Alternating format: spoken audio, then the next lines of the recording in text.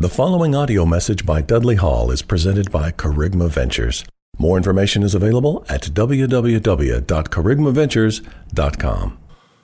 Well, glory. This is Dudley. Good to be back with you guys again this month. We're staying on the cross, the subject of the cross. Paul said it to the Corinthians, I chose to know nothing among you except Christ and Him crucified. So we're in good company when we focus on the cross. Hey, a couple of things I want to mention to you.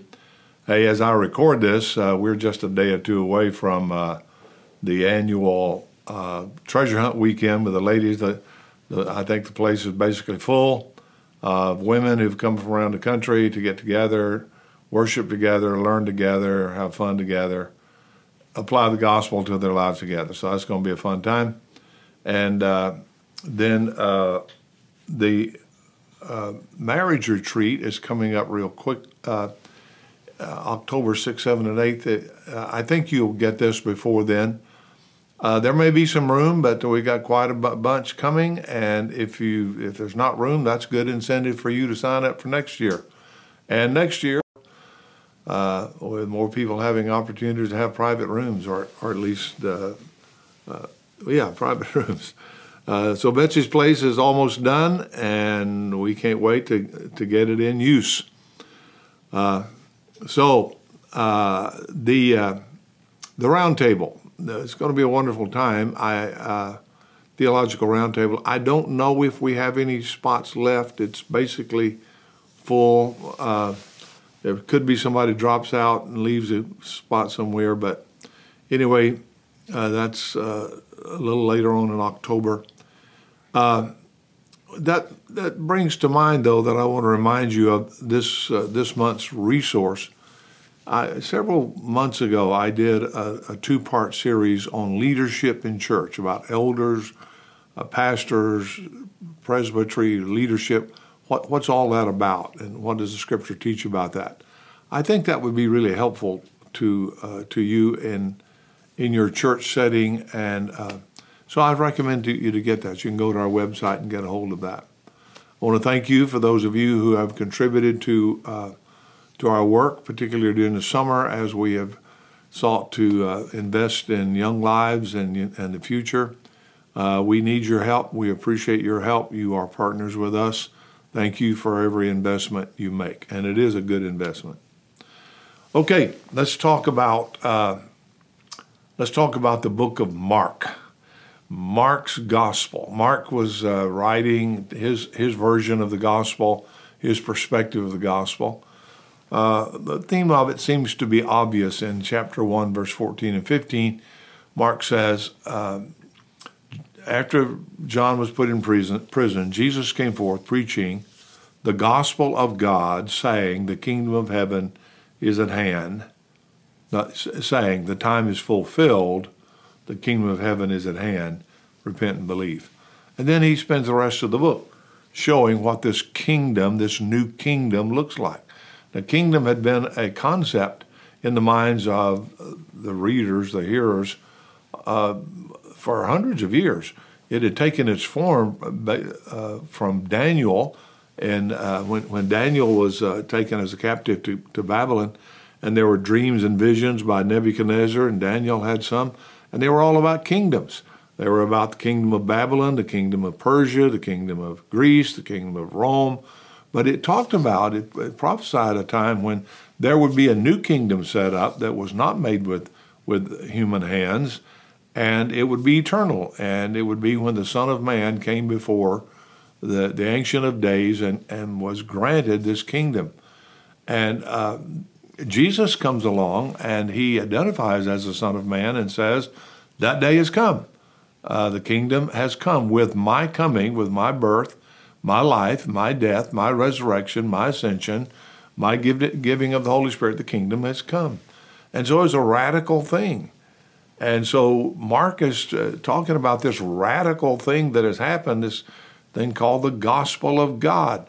And so the first part of it, he's just showing who Jesus is. He heals people. He makes blind eyes see. He kicks out demons. He causes the wind and the waves to listen to his voice. He feeds people, feeds 5,000 with a few pieces of bread. and some fish. And so he's demonstrating that this kingdom really has intervened into human history, into Earth's history, and that it's radically different. But as we get to around chapters 9, 10, 11, 12, along in there, we see Jesus moving from this is who I am kind of demonstrated to you need to know exactly who I am and what are the implications of that. And that's where we are today.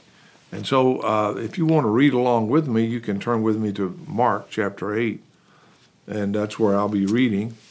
It's a familiar passage of Scripture for most people, but for some not, but we're going to read it, and then we're going to talk about it, okay? Here we go. This is verse 27, Mark 8:27. Jesus went on with his disciples to the villages of Caesarea Philippi. And on the way, he asked his disciples, "Who do people say that I am?" And they answered him, "John the Baptist." Others said, "Elijah." Still others, one of the prophets. He asked them, "But who do you say that I am?" Peter answered him, "You're the Messiah." He sternly ordered them not to tell anyone about him. Notice here, but we're not through reading, but note, Jesus did not deny that title. When Peter said that was who he was, Jesus didn't say, "Oh, no, not that." No, he knew who he was. And that's important. Verse 31, then, that is, after Peter's confession of knowing who he was, then he began to teach them that the Son of Man must undergo great suffering and be rejected by the elders, the chief priests, the scribes, be killed, and after 3 days rise again. He said all this quite openly. Peter took him aside and began to rebuke him. But turning and looking at his disciples, he rebuked Peter and said, "Get behind me, Satan, for you're setting your mind not on divine things, but on human things." He called the crowd with the disciples and said to them, "If any want to become my followers, let them deny themselves, take up the cross, and follow me. For those who want to save their life will lose it. Those who lose their life for my sake and for the sake of the gospel will save it. For what will it profit them to gain the whole world and forfeit their life? Indeed, what can they give in return for their life?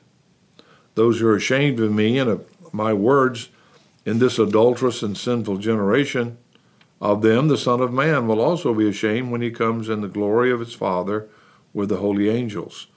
And he said to them, "Truly I tell you, there are some standing here who will not taste death until they see that the kingdom of God has come with power."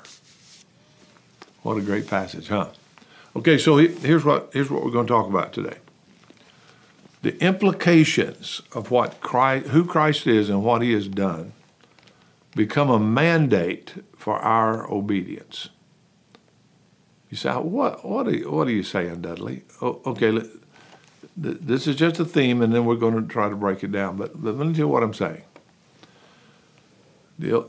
Under the old covenant, it was if you obey these stipulations, if you obey the law, then you're blessed. If you disobey, you're cursed. That's the covenant. Okay, so are we still under that? No. Jesus came to radically change it. So he is saying, in this new covenant, in this new way, the reason you obey is because of who Christ is and what he's done. It's not in order to get a blessing. It's not in order to keep from being punished. It is, if Christ really is that, and if he has done that, then this is what I got to do. It's exactly what Mark had said earlier, the verse I quoted earlier in 1:14. The time is fulfilled. The kingdom of God has come. Therefore repent. The implications of what has happened, of what's real, become a mandate. It becomes, okay, this is what you're supposed to do. You don't have to look for lists anymore. You don't have to look for regulations anymore. You don't have to look for God to give you instructions anymore. No, who he is gives you instructions. What he's done gives you instructions. So that's the theme of what we're talking about. So Here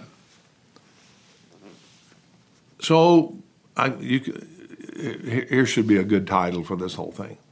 The Big Reveal and its implications. But the big reveal is important. They had been seeing Jesus do these miraculous things, and now Jesus says, okay, I need y'all to tell me who do you think I am? So that's why he asked the question. Peter chimes in and says, you're the Messiah. You're the one that God promised would come and set all things right. You're the one that's going to establish a kingdom that's going to last forever. You're the one who's going to destroy all the other kingdoms. You're the one. And we're glad about that. So they knew who he was. He was the Messiah. They knew the prophecies. The catch was they didn't know how he was going to do that. And so you can imagine Peter's consternation when after Peter said, you're the Messiah, and basically Jesus said, yep, right. Then he said, now I must go into Jerusalem and suffer at the hands of the chief priest and the leaders and the elders, and I must die. You can imagine Peter going, whoa, no way. That's not how you set things right. Remember Daniel's prophecy? He might have been thinking. Come on, Jesus, remember Daniel's prophecy? The stone rolled down the mountain and crashed into the image and destroyed those other kingdoms and established a new kingdom. You got to destroy those things. So you don't go and suffer and die. That's a give up.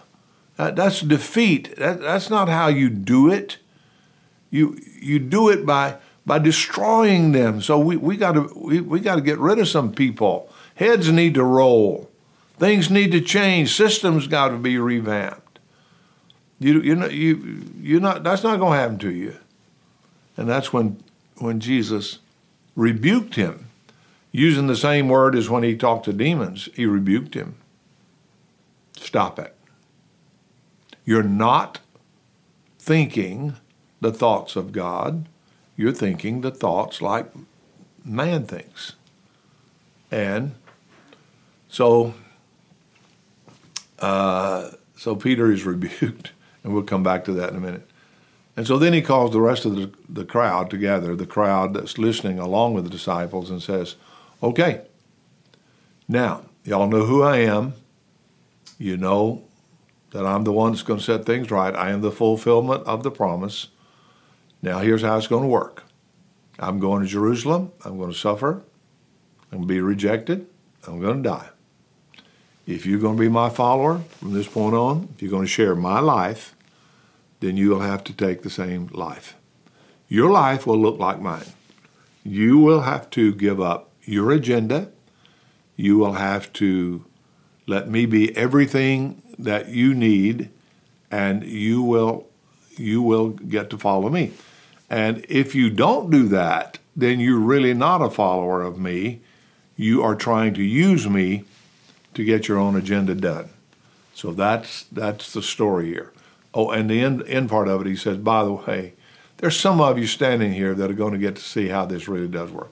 You're going to get to see the beginning stages of how death and resurrection actually does destroy other kingdoms, and you're going to get to see it. So that's the whole deal. So let's look at several things. There's several words here I want us to look at that will help us get a hold of this whole thing. First of all, I want to reemphasize that Jesus said, I must go and die. Why? Why must he? It wasn't that Jesus was saying, look, it's just going to happen. I'm going to go, and they're too strong, and they're going to take me, and they're going to... No, he said, I must go, and I must voluntarily go, and it's important that I go this way, and I must be rejected not by wicked people. I got to be rejected by the religious people. I got to be rejected by those who won't give up their agenda because they are still operating on kingdoms that operate by power and money. I don't operate by power and money. I operate by love and mercy. And I know human thinking can't figure out how that works, but that's how it's going to work. And so I must go, and I must suffer. Well, if you have any human thinking, fallen human thinking, you're going to go, I don't see how that's going to work. So Jesus is describing the radical nature of this new kingdom that he came to bring. So there are three things that I'd like to mention why he must. Why must Jesus go and die? Well, because sin has to be paid for. So there are three things. Note these. First of all, Jesus must go and go on the cross because I, as a fallen human, need the love that is released when he does that. Now let me unpack that for you a minute. The human heart longs to be loved unconditionally. No other human heart can love like that. That's why it's really dangerous to put that on your husband or your wife to say, you got to love me in a way that satisfies my longing. She can't. He can't. Not just in human power. Because the human heart always has to, you can love somewhat unconditionally, but there's always, but I can't keep giving if I don't get some back. I mean, this thing has to be reciprocal. So I can't just love eternally, unconditionally, unless something comes back. So no human love can satisfy the longing of the human heart. Please hear that. Because it keeps you from putting things on people that they can't do. But Jesus said, I can. I gave it all. I can love you without asking anything from you. It's my pain, your gain. Not my pain, your gain, and I get a little gain. No, it's unconditional love. Everybody longs for that. It's the only thing that satisfies the human heart. Jesus gave it all. I hope that settles in your heart. When that settles in your heart, you'll know then, because you share that life, you can reflect that. You can give it all. And that's what he's saying when he says, if you try to gain anything, you'll lose it. But if you lose it, you gain it. It seems like a paradox, but it isn't. It's just the way the kingdom works. So I need his love. Nobody can love me like Jesus, and until I find his love, I am not free from selfish love, fake love. Secondly, I need a pardon.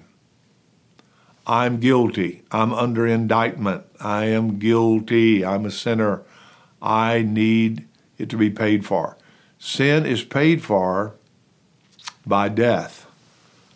And I owe a debt. I owe a debt to justice. I owe a debt because I have violated justice. I have violated what's right. I've violated God's order in creating me.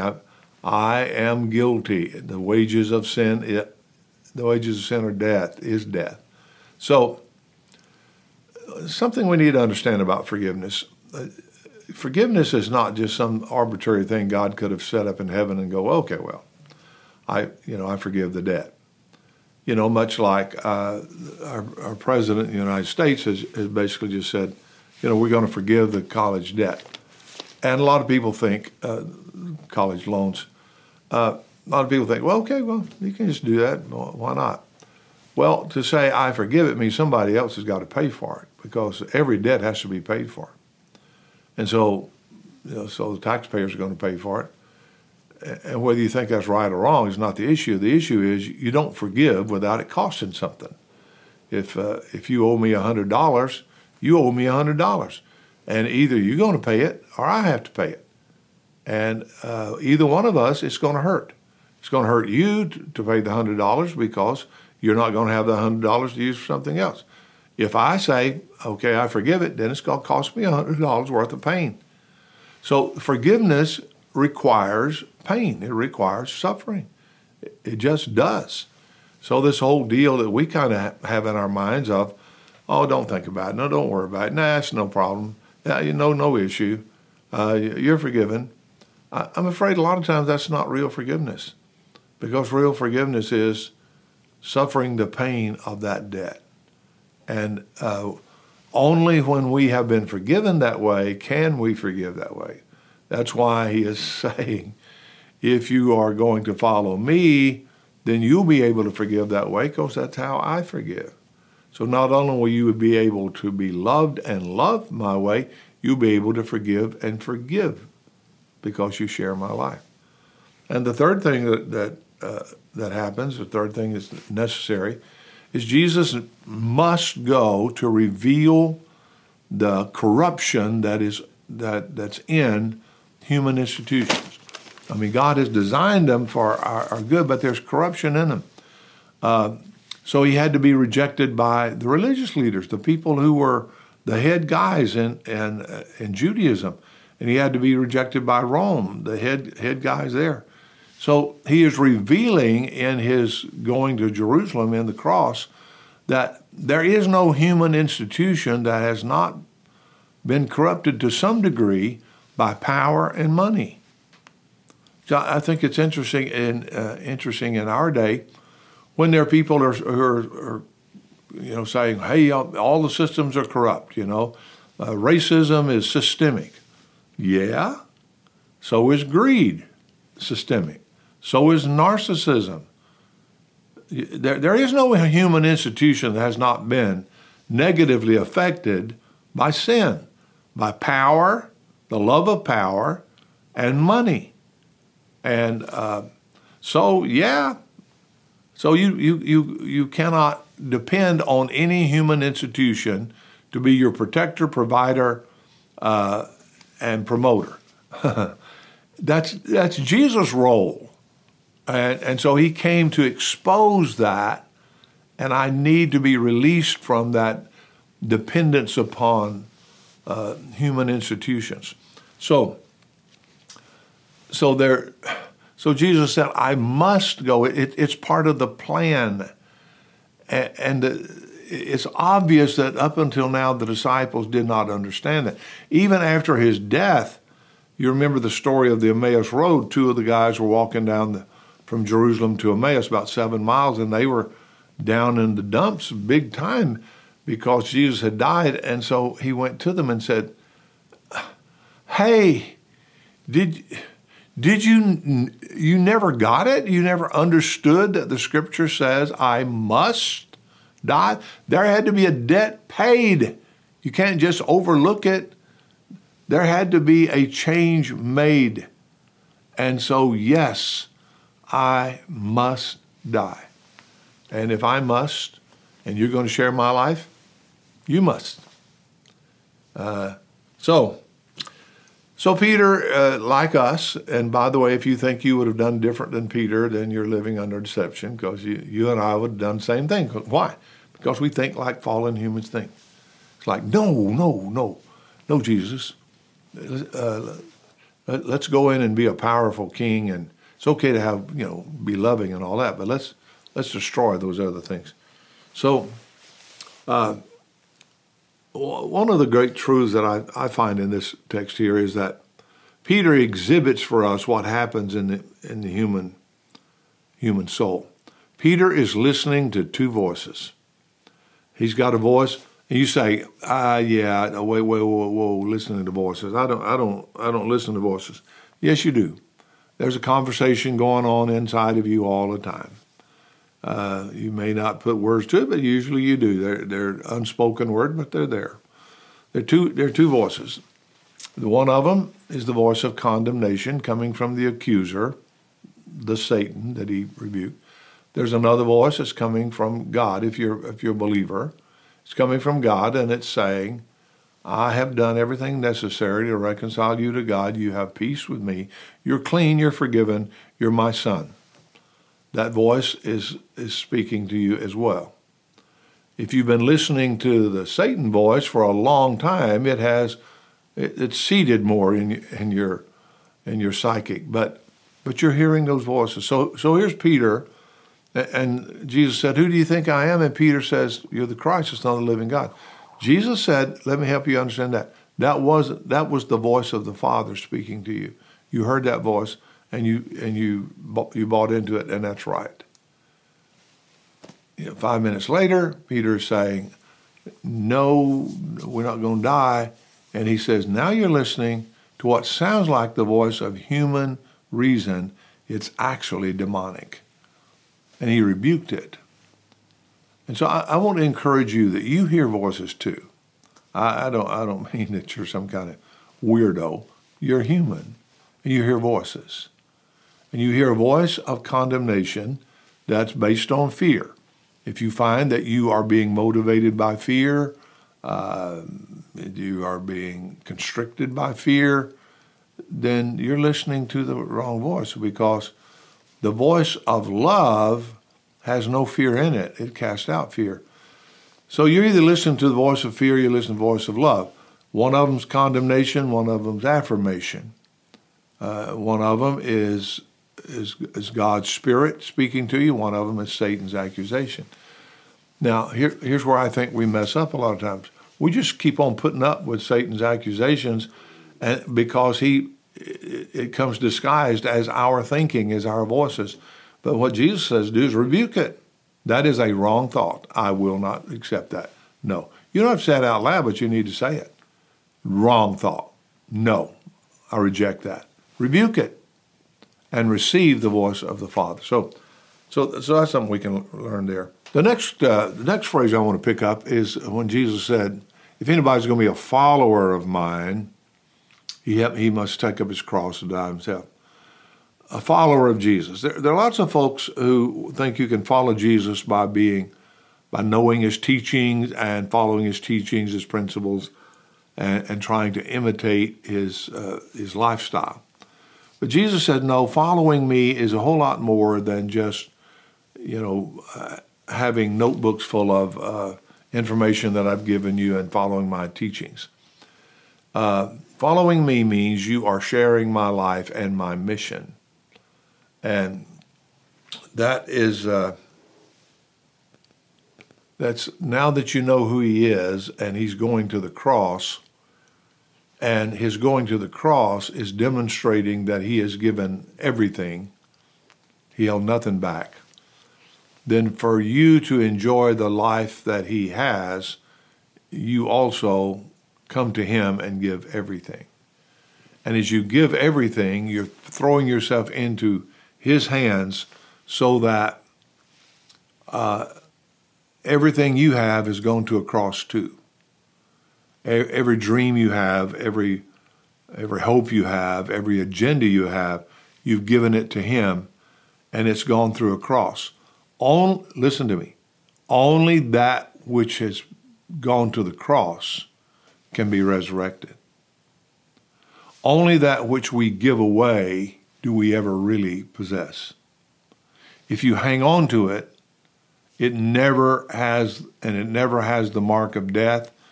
It will never have the mark of resurrection. And so you will be operating on your own agenda. Therefore, your following Jesus will be a willpower thing. You will be operating on your will.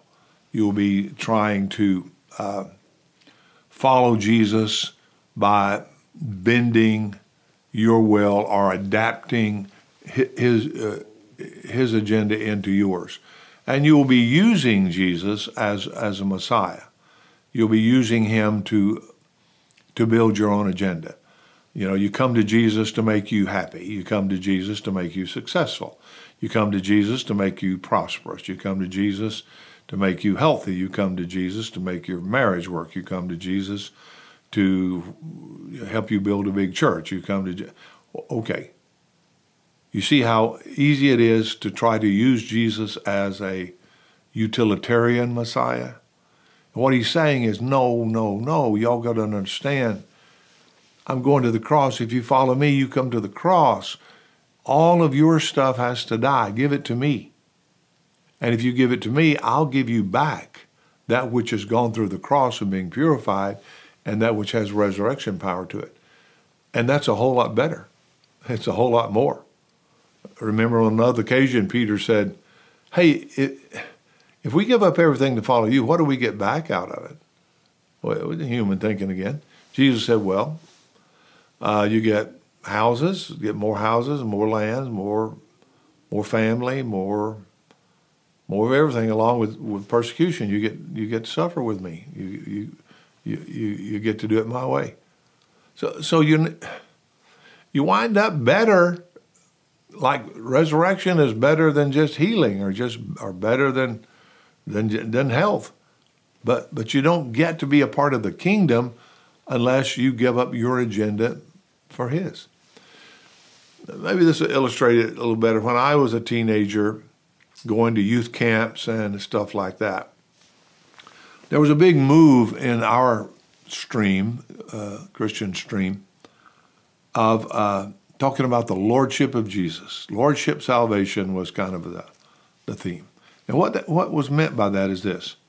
A lot of people, they were saying, come to Christ at an altar call or whatever, and they come to Christ to receive Christ as Savior from going to hell.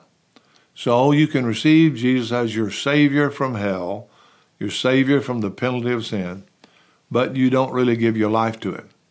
So you need a second experience whereby you, quote, make Jesus Lord. He is both Lord and Savior. So the big deal was, okay, a lot of you, made that decision, signed the card, got baptized, member of the church and all that because you wanted Jesus Savior from hell. But you really didn't intend to let him be your boss. So now it's time to let Jesus be your boss. So if he's your boss, he tells you what to do. Now, what's wrong with that? Well, what's wrong with that is, first of all, it's easier to make Jesus your boss than it is to let him be your Savior. You say, really? Yes. Because to be your Savior means that you are acknowledging that you need him, that you can't do anything without him, that he must save you not only from the penalty of sin, he must save you from the power of sin. He must save you from your selfishness. He must save you from your manipulation.